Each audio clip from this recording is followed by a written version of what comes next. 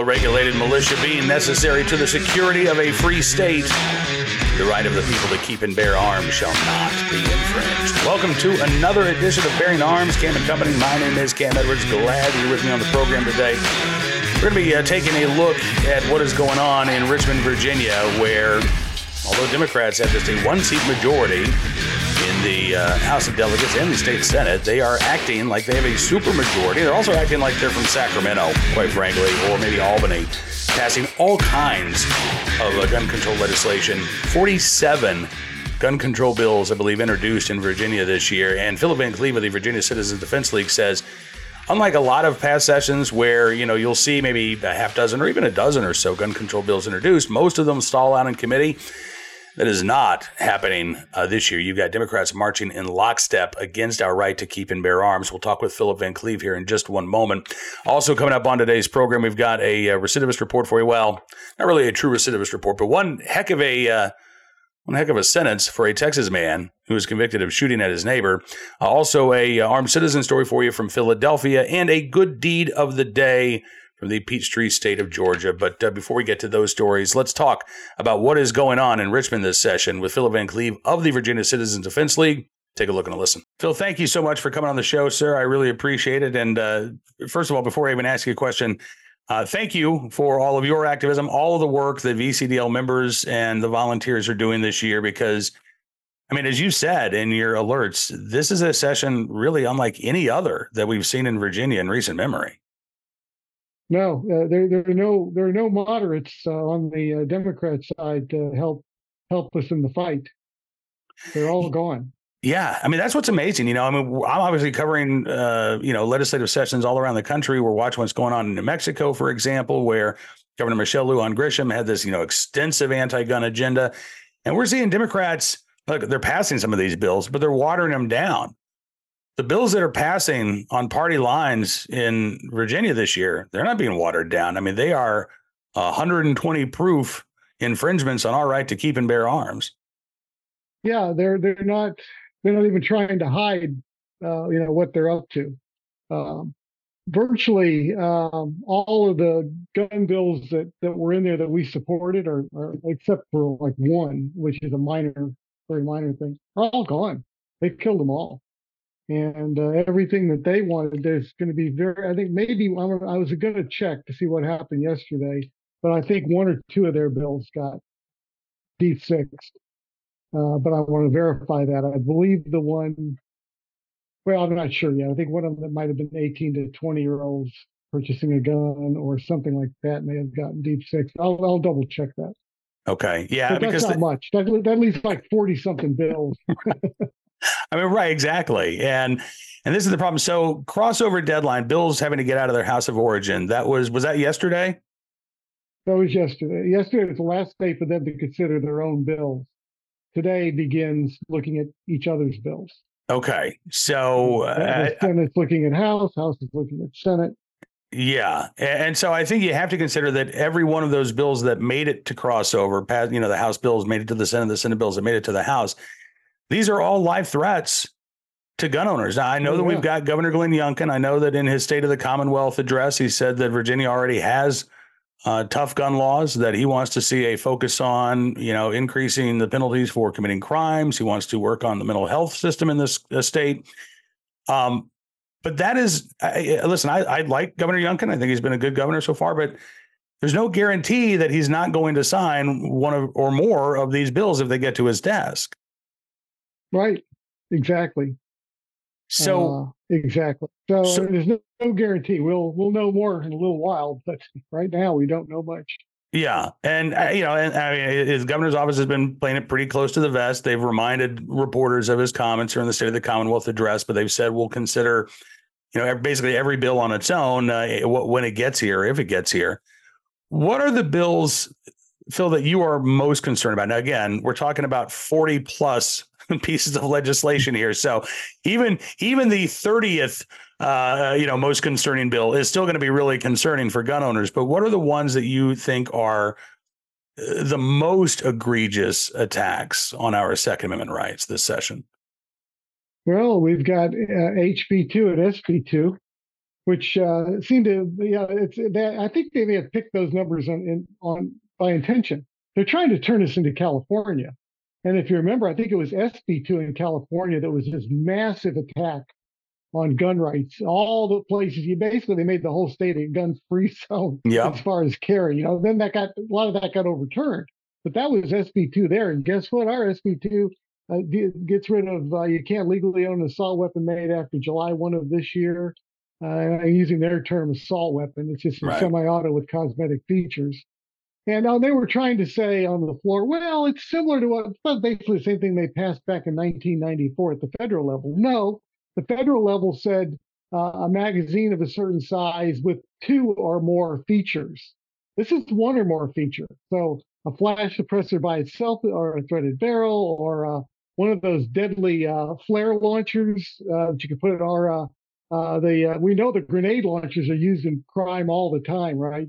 Sure. Grenade launchers shooting bayonets. Yeah. Any of that stuff. Yeah, bayonets. All of that stuff is so they changed the standard. This whole idea of always the same baloney. It's not. So that's one. It also would get rid of magazines made after July 1 that hold more than 10 rounds. Now, how they're going to know, how anybody's going to know, they don't think this stuff through. I don't think they care. They just want to throw this stuff out there and say, look what we're doing.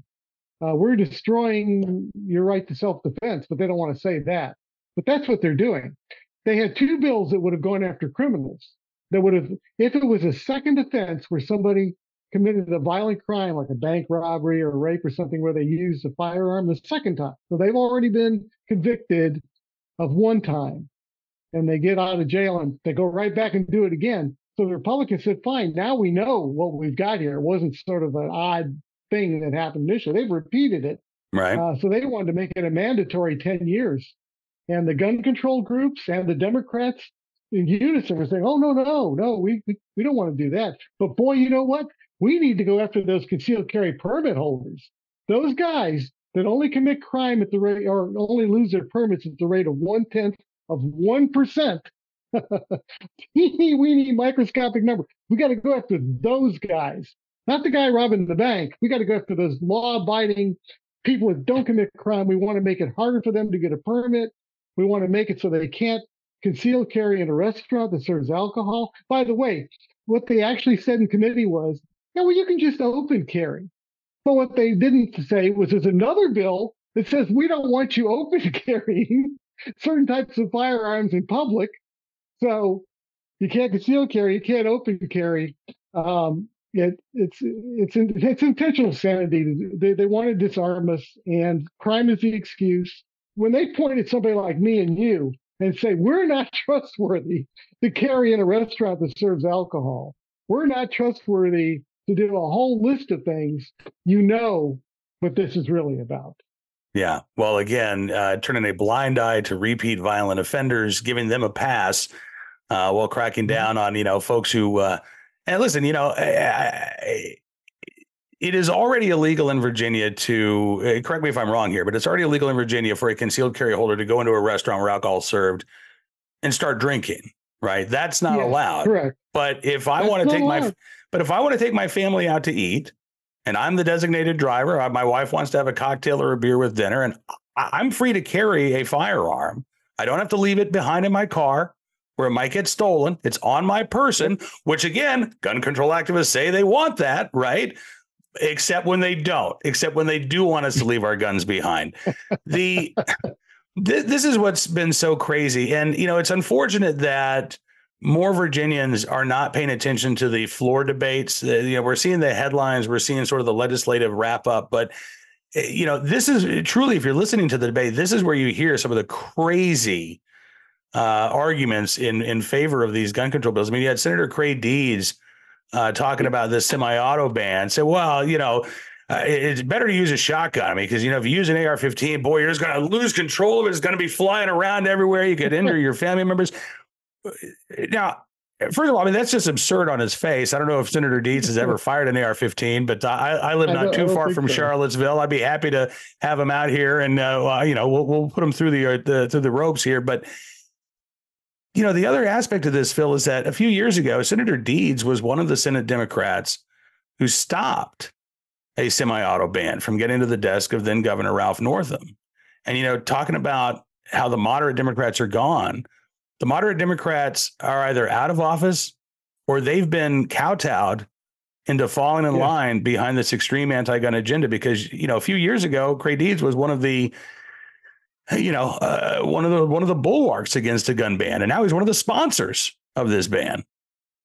Yeah, you either toe the line or you'll be replaced, as Chad Peterson found out, and some of the other moderates. You either have walked away from being a moderate or you've been replaced. And that's, by the way, Craig Deeds also said, buy a shotgun. The recoil's far less than an AR-15. It was like, what? There's a great video out there. I don't know if you've seen it, where it shows a bunch of small frame women shooting shotguns and falling over, and then it shows a little 14-year-old girl firing an AR-15, bang, bang, bang, bang.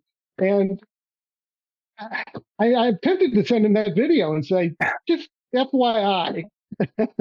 Not that it would matter, but, I'm with you. I mean, listen, if I had my choice between, shooting 100 rounds from an AR or 100 shotgun shells, my shoulder is going to tell me to pick the AR every time. But again, this isn't about common sense. This isn't about, rationality. This is about, advancing as extreme an agenda as we've seen. I mean, I've been a resident of Virginia since 2004. I've never seen anything like this. These are the types of bills that get introduced in Albany or Sacramento. But we don't typically see these types of bills introduced in Virginia, much less advancing, in lockstep on party lines. So the Democrats are leaning in. And amazingly, Phil, they've got 1-seat majorities in the House and Senate, right? So it's not like they have this supermajority that these bills are guaranteed to pass.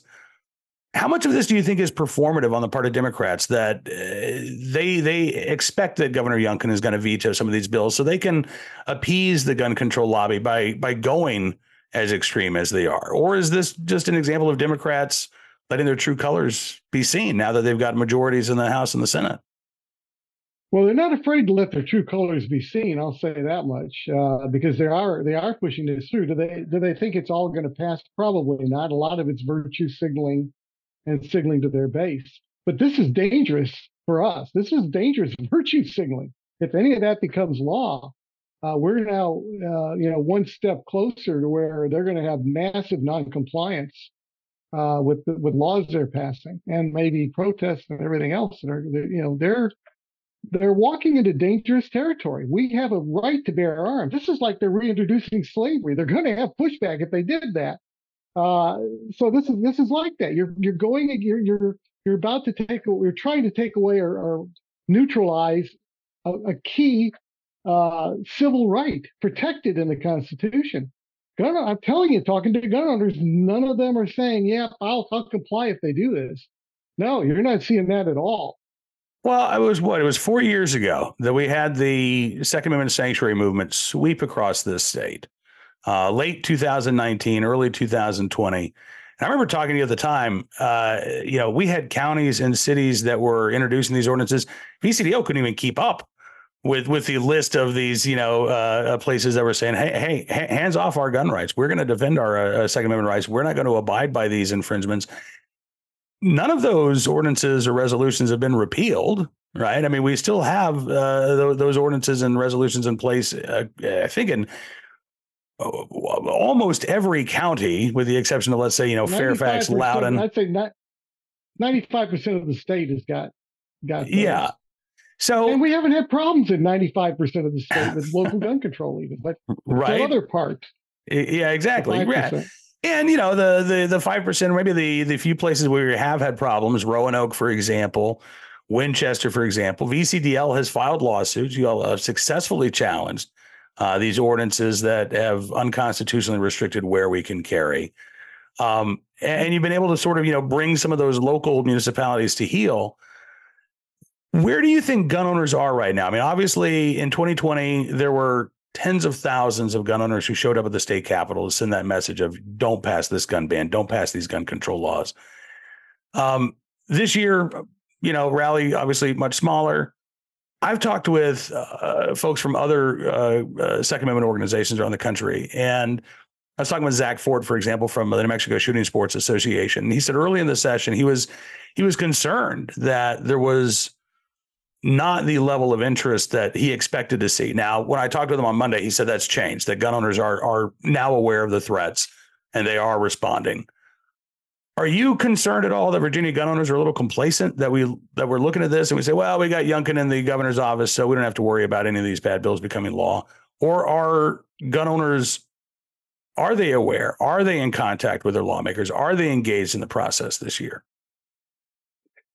It's a mixed bag. I think a lot of complacency out there, and we've been seeing complacency across the country. I mean, I was on a virtual meeting with a lot of my counterparts from across the state, just people changing some notes, and I was sure hearing an awful lot of, wow, we're seeing some unusual things going on in our legislature, and much like we're doing here. These bills are, it's basically all around the country, but I think overall people are complacent, and what you said, they're saying, well, I don't really have to do much. We've got Governor Youngkin, so I can relax. It's always looking for that excuse to relax and not have to get up off your chair. I know everybody's busy. Yeah, inflation's up. We're all trying to make ends meet, but that doesn't stop the General Assembly from taking away our rights. We have to fight for them, no matter what else is going on. But yeah, we need more people to step up. Absolutely. Seeing. I'm glad that I'm not alone in seeing this. And I mean, not that it's a great thing to see, but you're right. Look, we have the Bruin decision. That's great. We've got, a governor like Glenn Youngkin in Virginia who can serve as a backstop for these bills. That's great too. But neither of those things are guarantees that a bad bill doesn't turn into a terrible law. And once a bad bill becomes a terrible law, it takes money. It takes time to challenge those things in court. And again, we're not 100% guaranteed a victory, unfortunately. So this is the time to head off these infringements, right? Before they get to the governor's desk, before they have a chance to be signed into law. And of course, again, we've got a gubernatorial election coming up in 2025. Yes. And, if Democrats get a trifecta, they'll turn Virginia into East California like that. They've already told us this. Yeah, in all kinds of ways, not just guns, but all kinds of things. Our focus, of course, is guns. But yeah, right. Absolutely. They're trying to do that. They're not hiding their agenda. It's just absolutely amazing. But that's the road we're going down, and we'd best be prepared to stop it. Now, the courts have been kind of seeing things more our way, which is good, but still, like you say, it takes money and it takes time to stop these things. And, in fact, I was so frustrated with the fact that the Democrats don't care about the Constitution, and they don't even hide that anymore either, But when I spoke in front of the actually, it was the Public Safety Committee in the House, I said, you need to put a sign on the door before people come in this room. Constitution-free zone. Caution. I bet they didn't like that too much, but it's true. The look on their faces was good. Hey, I'm just calling it like I see them. Yeah. They don't care. They don't, but gun owners need to care, and we need to be engaged. We need to be involved. When does so crossover was yesterday. When is Sine Die? When does the session end this year? The 9th of March. 9th of March. So as soon as the first gun bill, now keep in mind, a lot of people are a little rusty on their civics. Some people thought that when a bill passed the House and Senate that now it was on the governor's desk. No. First, one body passes the bill, and then it doesn't do anything until it goes to the other body and goes through their entire system. If they both agree that this is a good bill and pass it, then it goes to the governor's desk. So the governor's probably not going to see the first gun bills landing on his desk until probably next week, at the earliest. And then certainly before March 9th, when they go sine die. Now, if the bill gets to his desk early enough, I think he has like 10 days to veto, sign, or sign the bill. He's got to take some action. Or he could take no action, which is the same as signing it, basically, except he doesn't put his signature on it. But most of the bills that come in after a certain date, and I don't know what that date is off the top of my head, he'll have till April to sign or veto. So we've got a long time. He's got all of March and into like halfway into April before he has to make a final decision. And then the veto session reconvenes in April just for a day or two when the General Assembly decides what they're going to do with every bill that the governor's vetoed, whether they want to override. And I will say this, if the governor vetoes these gun bills, they will not have enough votes, even close enough votes to override it. So if he vetoes it, it's dead. Yeah, that's right. And that is important to note. One of the concerns that I have, you talked about how Democrats, if they get a trifecta in government, they won't just be going after our gun rights. And this is one of the things that I've seen floated in the state over the past couple of weeks, the idea that Democrats are using these gun control bills as a bargaining chip. The governor wants to get money for an arena in Northern Virginia for the Washington Wizards to play in. He's got some of his own agenda that he wants to get through the Democrat-controlled legislature. And, there've been, again, a lot of talk that the Democrats are going to try to hold the governor's feet to the fire, that, well, if you want that money for your arena, you better put pen to paper on some of these gun control bills. Do you think that can impact the timing of when these bills get passed? Because if the votes are there, if all the Democrats march in lockstep, they can get any and all of these bills out of the legislature and to his desk. But again, if they want the governor, if they're trying to twist his arm to sign these bills in exchange for, funding for this arena and some of the other things that he wants, it seems to me like the timing is going to be important of when these bills actually pass and when they get to his desk. Yeah, that's the wild card too. Yeah, the timing's there, and the fact that they want to leverage this stuff. So those people that are just blindly saying, well, the governor will veto all this, they're not cranking in the entire formula here. And he may well, hopefully he will stand strong and say, I've got to protect the Constitution and the citizens of this state. So I'm going to veto all these. If you're going to kill the arena because I'm stopping unconstitutional bills, well, then so be it. But, yeah. So I don't know. We can't count on it. The interesting thing too is how the Democrats are, and you hinted at this, how the Democrats are acting like they have a mandate. They squeaked in one seat in each house. There were some really tight races. Oh yeah, squeaked in, and now they're acting like they've got a 2/3 majority mandate that people rushed them in. And if you watch the election, especially in Central Virginia, they weren't talking much about guns during the last election. It was abortion. Mm-hmm. And in fact, even the Bloomberg-sponsored commercials were screaming abortion, abortion, abortion. And guns. That's kind of how I watched the commercial. That's the impression I walked away from. So they could say, well, we ran on guns, but no, that's not what gave them it wasn't gun control that got them in office. No, it wasn't. And to that end, they're still, I think, using abortion to scare their base. There was a bill that was introduced, I think, by Delegate Griffin. And he says, listen, the bill that I introduced was flawed. I'd like to make some changes. The Democrats said, no, we're not going to let you. In fact, we're going to bring this bill to the floor and force Republicans to vote on this bill, right? Because it doesn't have exceptions for rape or incest. It, doesn't have all of these things that Griffin said he wanted to add in. They didn't give him the chance to do so. So they bring this up for a vote on the floor. I think there were 3 Republicans who voted for it. It was basically a almost unanimous defeat for that legislation. But they're still running on abortion because they know that is something that motivates their base, frankly, more than gun control.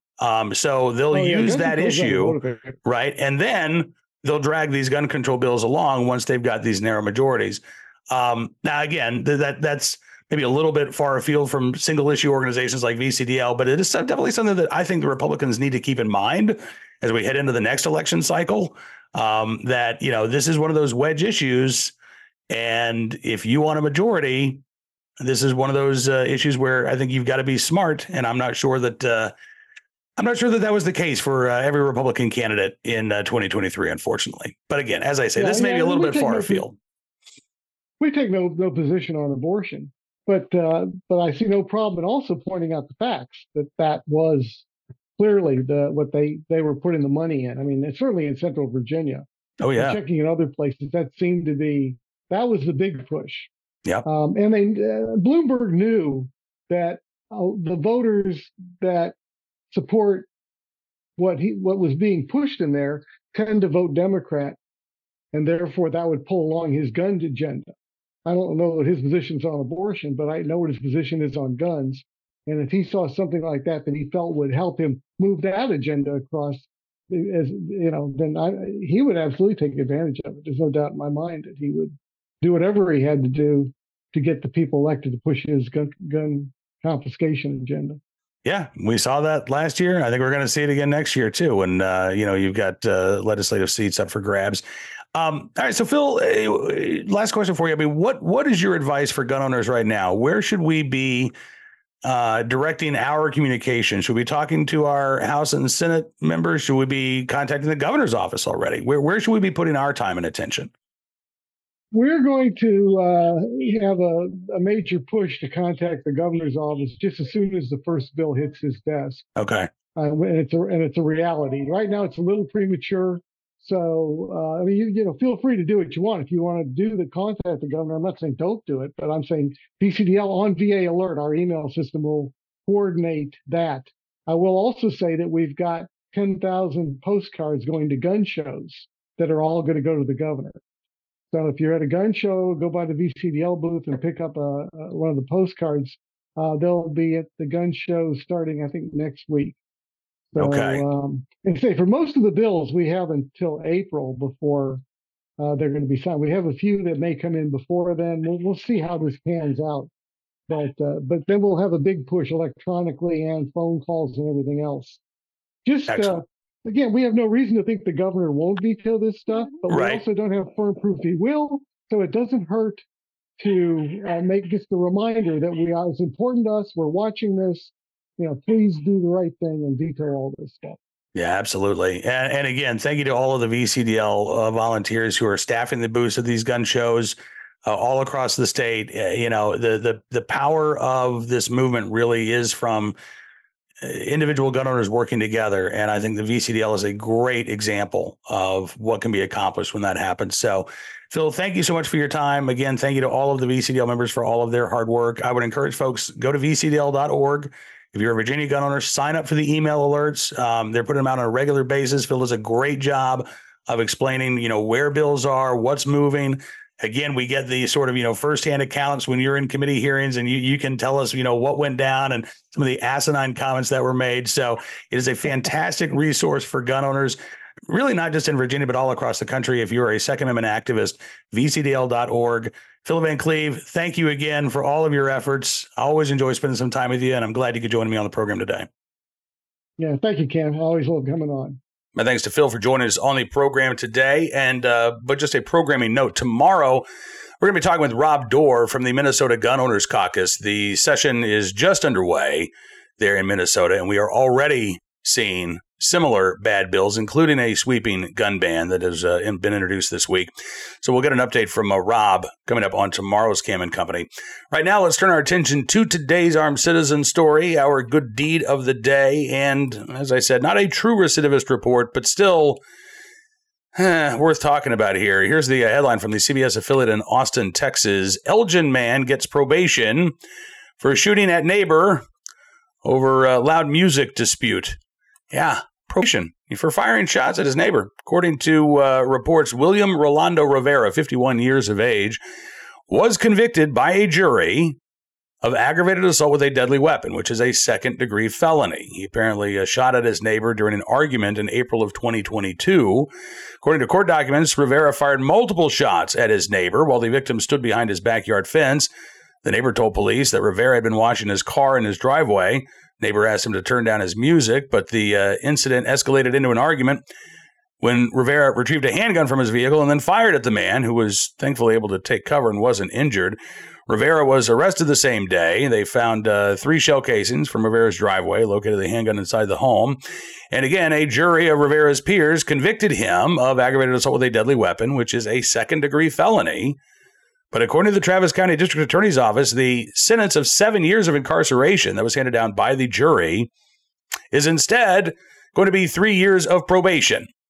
Yeah, how about that? We keep hearing all the gun control activists in Texas, oh, we don't have enough gun laws on the books. Yeah, I think you do. I think the problem is you've got, situations like this in Austin, Texas, where somebody's convicted of a violent crime and receives a slap on the wrist as their punishment. All right, today's armed citizen story from Philadelphia, where prosecutors say no charges will be filed in a shooting at the Society Hill Towers apartments, because the resident was acting in self-defense. According to prosecutors, the victim in this case was the homeowner in this apartment complex. He shot and killed a guest of his named Omar Littlejohn, who was apparently armed with a knife and threatened the homeowner. Police said this happened around 8:15 on January 21st. Officers responded to reports of gunfire, and they found Littlejohn suffering from multiple gunshot wounds. He was taken to a local hospital where he was pronounced dead a short time later. Police recovered a gun from inside the apartment. They took the resident into custody at the time. The homeowner, who has not been identified because he was the victim in this case, told police that he fired the shots to protect himself after Littlejohn threatened him with a knife. According to the Philadelphia Inquirer, it's unclear how the two knew each other and what actually prompted the argument that led to the shooting. But again, police have concluded, and prosecutors are apparently going to go along with this. Larry Krasner doing the right thing for once in Philadelphia, not charging the homeowner with a crime because he was acting in defense of his life. Finally today, our good deed of the day, in the right place at the right time, willing and able to do the right thing. A teenager in Georgia who helped save the life of two individuals caught in a fiery car wreck in Gordon County. The teen in question, Cayman Reynolds. It was last month. He was on his way to school, and he said something told him to go a different way than he normally does. He says, I don't know why at the last second I did, but God put it in my heart. He said, I pulled out my phone because I was going to be late, and I wanted to show the teacher this is why I'm late. He shared a 4-second long video showing a car on its side on a rainy street. He said he realized that the people who were standing outside the vehicle were not survivors of the wreck, but they were people who had happened upon the wreck, and they were trying to get those stuck inside the vehicle extricated from the wreckage. Reynolds says he was yelling, help, help, my legs. So I pulled the door off and I grabbed his legs. His quad was torn in half. He's jammed under the steering wheel. So I had to pull him out. He says the man screamed in pain as he was doing so. Reynolds said, it's either this or you burn up in here. You tell me. Then he looked at a second car that was involved in this wreck. He said the cars flipped over, both of them on fire. And that's when he realized that there was a second individual in that other car caught in his seatbelt while the flames are, shooting up here. He said, I saw a wrench. His toolbox fell out. I broke a window, cleared the glass, but I was too big to get in the back window. So I asked the smaller lady, who was about 4 feet 11 inches tall, to squeeze in there, undo his seatbelt. And I said, I'll pull him out. Once he extricated the two individuals from the wreckage, he then hopped back in his own car, sped off to school. I hope that he got an excused absence, or at least an excused tardiness for his life-saving efforts. Gordon County schools have applauded his efforts. I didn't even tell folks at the school about the crash the day that it happened, but paramedics apparently told the district about Reynolds' actions. So again, in the right place, at the right time, willing and able to do the right thing there in Gordon County, Georgia. Cayman Reynolds, we thank you for your very, very good deed. We'll see you back here tomorrow with another edition of Bearing Arms Cam and Company. As I mentioned, Rob Dorr from the Minnesota Gun Owners Caucus will be with us on the show. But don't forget to check out BearingArms.com throughout the day. We are keeping you up to date on all of the latest Second Amendment news and information from all across the nation. And if you like what you see, I'd encourage you to become a VIP or VIP Gold member as well. Just go to BearingArms.com/subscribe. Use the promo code GUNRIGHTS. And you can get a significant savings on your VIP or VIP Gold membership. We're going to give you exclusive content you won't find anywhere else as our way of saying thanks for showing your support for the independent pro-Second Amendment journalism that we're doing at Bearing Arms. Your support really does matter, and it truly does make a difference. So thank you again. Enjoy the rest of your Hump Day Wednesday. We'll see you back here tomorrow. Until then, be well, be safe, and be free.